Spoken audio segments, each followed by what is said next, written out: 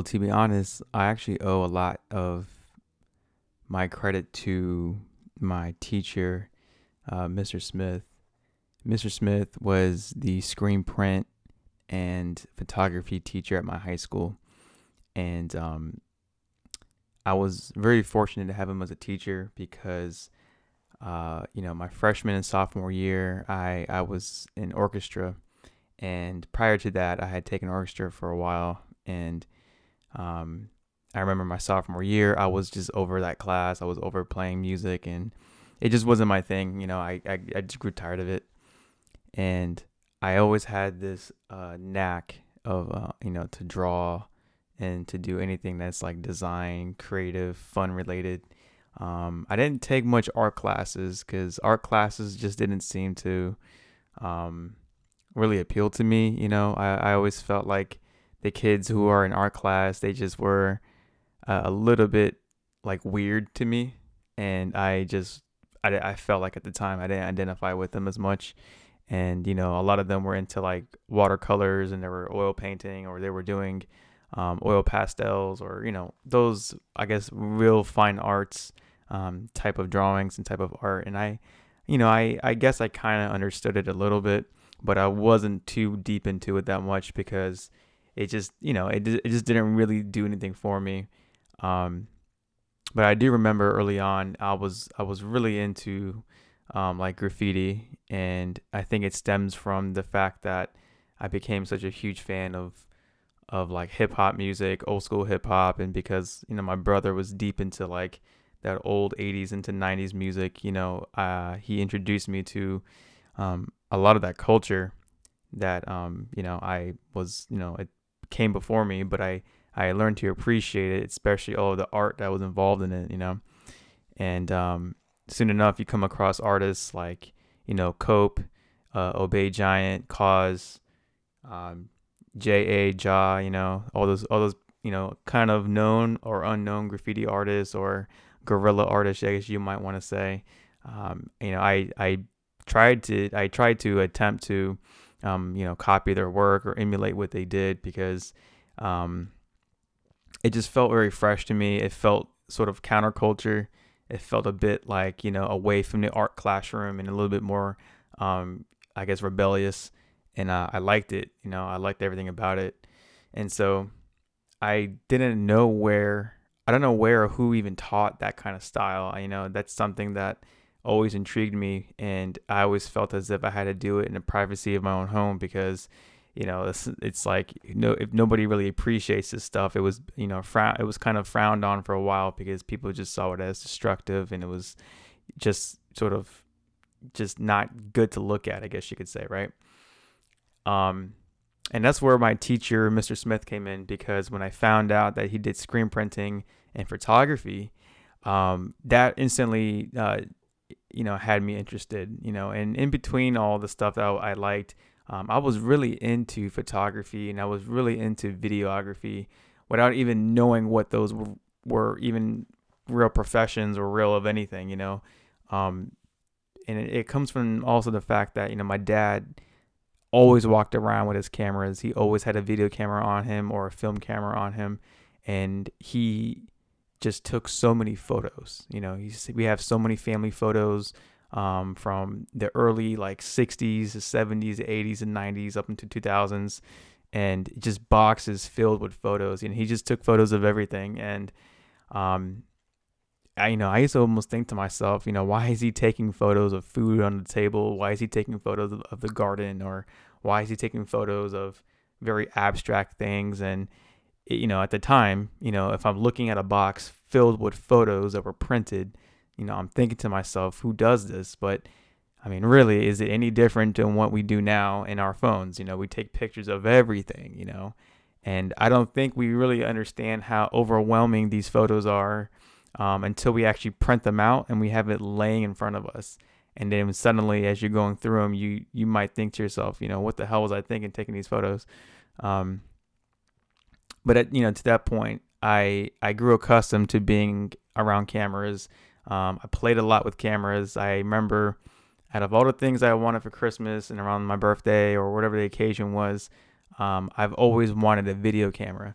And For those of you out there, if I don't know what your first experience was with like a camera or video, but if you were around like a teenager going in, around the year of like 2004, 2002, it technology was nowhere near where it is now. It was starting to get there, but if you wanted even to like record video and upload it to something, or to like to show it on a TV, you were limited to those three little cables, right? The AV cable, like the yellow, white, and red cables, and anything past that, it was going to be very expensive. It was going to be very expensive to even get it on a computer, let alone upload it onto the internet.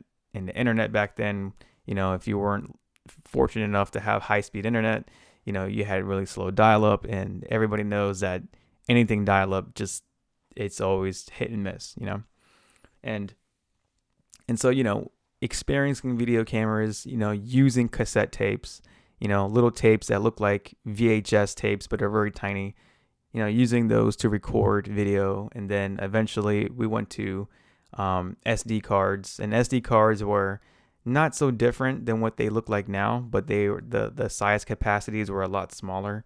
So if you got an SD card back then that was maybe, I don't know, 2 megabytes, it would cost you maybe like $40.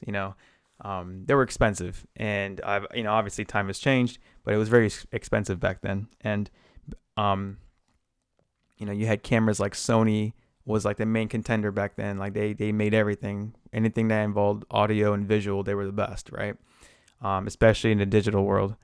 So, as we move on, I asked my dad to get me a video camera, and he bought me a Sony Handycam, which I still have, that shoots on high-8 tapes. And the reason why I begged for this camera was because, every time we had gone to like Circuit City, which doesn't exist anymore, by the way, we would go there, and they always have that aisle that has all of the video cameras, right? They had the most expensive video cameras and the least expensive cameras. And, you can test out the video cameras because, it would be hooked up to the TV. And I would go to the camera. I would make a beeline towards the cameras and just start playing with it. Just pointing the camera at people, pointing things at the ground, zooming in, zooming out. And I don't know about any of you, but just being able to see something that you're creating live, it's something magical happens. It's like, it's something that you don't expect for someone like you to do, because you think to yourself, man, people make these blockbuster movies with cameras, and here I am holding a camera, and I'm gonna start shooting video and stuff, right? And I bought, my dad got me the camera, and I was hooked. I have a lot of footage of me recording my friends and I play basketball in the backyard. And honestly, it's kind of embarrassing to carry around a video camera if you think about it, because first of all, it's this big, like, blocky camera the size of like a catcher's mitt, and you're just dragging it around, and then just pointing a camera at anybody can make them feel a little uneasy, right? And I was just carrying on a camera, and I thought to myself, one of these days the footage I take will be important. Like, I don't know how, but one day someone's gonna ask, what was it like when you were kids, or what did you guys do as kids? And we can spend our time sort of imagining it and talking about it, but to actually see footage of it, to see what it was like to live in 2002, 2006, 2008, a lot of the years that many people now probably, if you weren't born around that time or were even conscious, a lot of y'all don't even know what it was like. You just, all is 2020 right now, and all the technology is kind of rushed up to you, and, the groundwork's been laid, and you get to do whatever you want. But back then, it's just like any other passing decade. It's just another way of embracing technology and new things, right? And so that video camera meant a lot to me, and I shot so much video with it, and I got hooked, and I wanted to capture every moment, and tapes were expensive because you had to buy like the 4-pack tapes, and you had to buy, you had to recharge the batteries, and the tapes were only about 30 minutes to an hour long. You know, you had short play and long play tapes, and you had tapes that claimed to give better HD quality. You had other ones that were really crappy quality. But yeah, you collected them. You know, they're almost like little SD cards, but they're in tape form, right? But the problem was, you know, we couldn't upload it to anything because the programs, the softwares, the computers we had. I mean, it just having to upload footage to a computer was just insanely hard, and it was very expensive if you didn't have the right software. But as time went on, I still dabbed around with drawing and art and a little bit of video, a lot of photography too, because my dad was in photography, so I had a small camera he bought me, and I would run through those too. It takes 35 millimeter film, and then you have at least a maximum of 24 shots, maybe 25 depending, and you have to figure out what kind of film do you want. Do you want ISO 200, which means you can shoot better in broad daylight, or do you want to go a little bit more like ISO 800 or 1600 if you want to shoot at nighttime or when it gets darker? All the things that many of us now don't ever worry about at all, because again, technology has sped up so fast to the point where you can get away with stuff without really even worrying about it like you used to, right? But yeah, that was part of the discovery of, arts and video and photography and all kinds of stuff that really got me interested. And, as I move along with the story, I remember taking a class with Mr. Smith, and he and I just clicked. Like I understood his class, and I understood his purpose of why he was teaching it.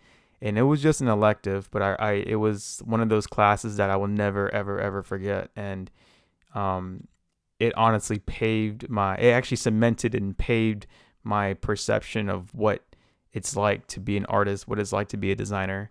And I truly felt like it put me on the curb a little bit further up than most people did at the time, because, in my opinion, around the time I was getting into this, most of my peers, my friends, or, whoever it may be, a lot of them weren't thinking about this kind of stuff. They weren't thinking about photography. They weren't thinking about, doing anything artsy. It was just, whatever was hot back then, whatever that was, it wasn't that, and you fast forward, it's almost been more than 11 years.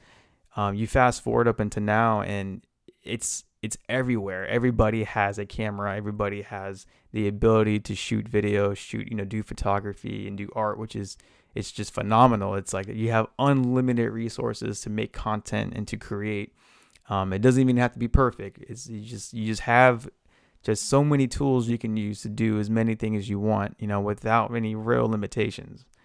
And I think back on that, when I was just starting out, and, there was a lot of limitations, but within those limitations, I had so much fun because, everything felt brand new. Everything felt so like, it just felt like a breath of fresh air, like, oh man, I'm in my element. I love this, And Mr. Smith, I remember him showing us how to develop film in like the darkroom style, which, I think some people still practice. They still have that time-honored tradition of, shooting on film and manually loading it off the camera and loading it into like this dark bag where you have to like feel the camera reels and like, spool it up and stuff like that. And you have to go into the dark room, and then you got to put it in the emulsions and the stop bath and all that stuff. And, it's quite a tedious process. And in that process,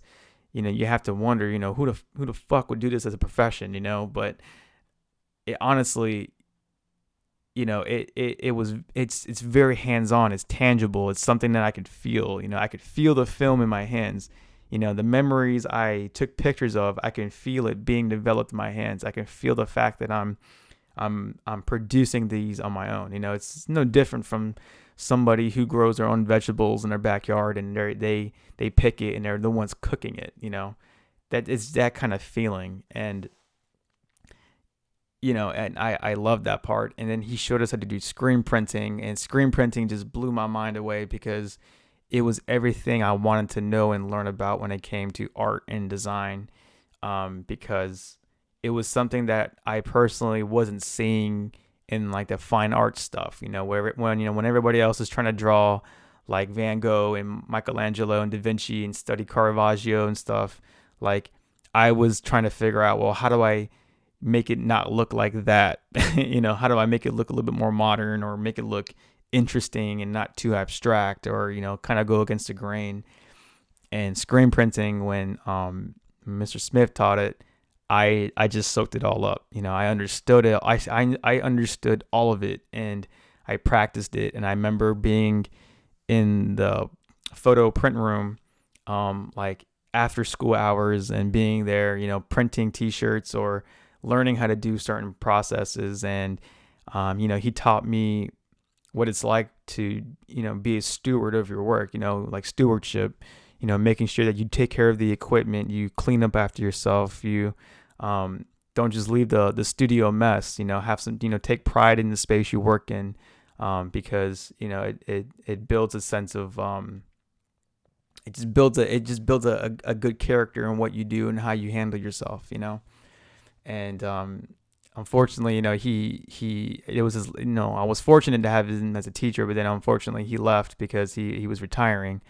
And in that senior year, there was another teacher that filled in for his spot. And, shameless to say, he didn't do a very good job managing the equipment and managing everything in there. And, the students ended up trashing the place up because they would misuse the cure machine. The cure machine is where the T-shirts, when they're printed on, it's like one big conveyor belt oven. So it basically cures the ink onto the T-shirt. The ink you use in that classroom was called Plastisol, and Plastisol ink doesn't even dry. You can let it, like you can open it up and leave it, and it will never dry. But when you screen print it through the squeegees into the screens, and you lay it on fabric or whatever material it is, if you send it through the bake machine, it basically it cures it within like seconds. But unfortunately, of course, people mishandled it and the machine broke. A lot of the photography paper that was very specialty use was getting exposed, because they leave it in a dark room, which is fine. But then people turn on the lights and they leave it on the counters and they all get damaged. The cameras were getting damaged, and, just nobody knew how to handle with care any of that kind of stuff. And it kind of made me sad because Mr. Smith had worked in that department for many, many, many years, and he took very good care of it. And, having to see someone else sort of take over and just do a piss poor job on it, it's like your favorite restaurant being kind of mismanaged and the food sucks, But yeah, and then one of the best advice that he's ever told me was, always take pictures of friends and family. And I will never forget that because, he told me that his mother would take pictures and they would never come out right because she had a habit of taking a picture and like pointing it down at the same time. She never held it straight. She would point, and then when she clicked it, she would point down. And a lot of times you'll get like half crops of like their photos, either just their chest up or their waist down, And as silly as that sounded, it also created a lot of funny memories and funny conversations. And, Mr. Smith was definitely a much older man, but he was definitely filled with a lot of wisdom, and he was insanely patient with me. Anytime I messed up on something, whether it's a process or whether it's applying ink or anything, he obviously would be assertive, but he would also follow it up with just a lot of wisdom and patience to help me out. And I truly, truly owe it to him to this day, because he gave me this clear path of a road to take on a not so clear time in my life when I was, a high school student and didn't know what the hell I was going to do. Everyone around me seems to have a clear idea of what they were doing, and they did a good job at playing well with knowing what they wanted to do. But I, on the other hand, I just was very clueless. But he gave me a very clear road to at least, make a right turn on. And I followed it, and I'm here to this day, and I'm still doing graphic design. I'm still doing photography a little bit. I still do some small time video. Um, and everything that people talk about, whether it's content creation, composition, rule of thirds, uh, color combination, hues, hierarchy, all that stuff. I've taken all those lessons I've learned from his class, and I still understand it. I still apply it, and it's time honored. It's just time honored wisdom that stands the test of time, and it still stays with me. And I could never forget that. And truth be told, I don't know if he's still alive. I don't know if he's still around. He was old when he left, but if you're out there, Mr. Smith, I thank you very much for everything you've provided me in my time. I hope to continue to be an extension, I guess, of your legacy a little bit, because what you've taught me has certainly given me sort of that rite of passage to make the right choice, and what I want to do. And I can't thank you enough.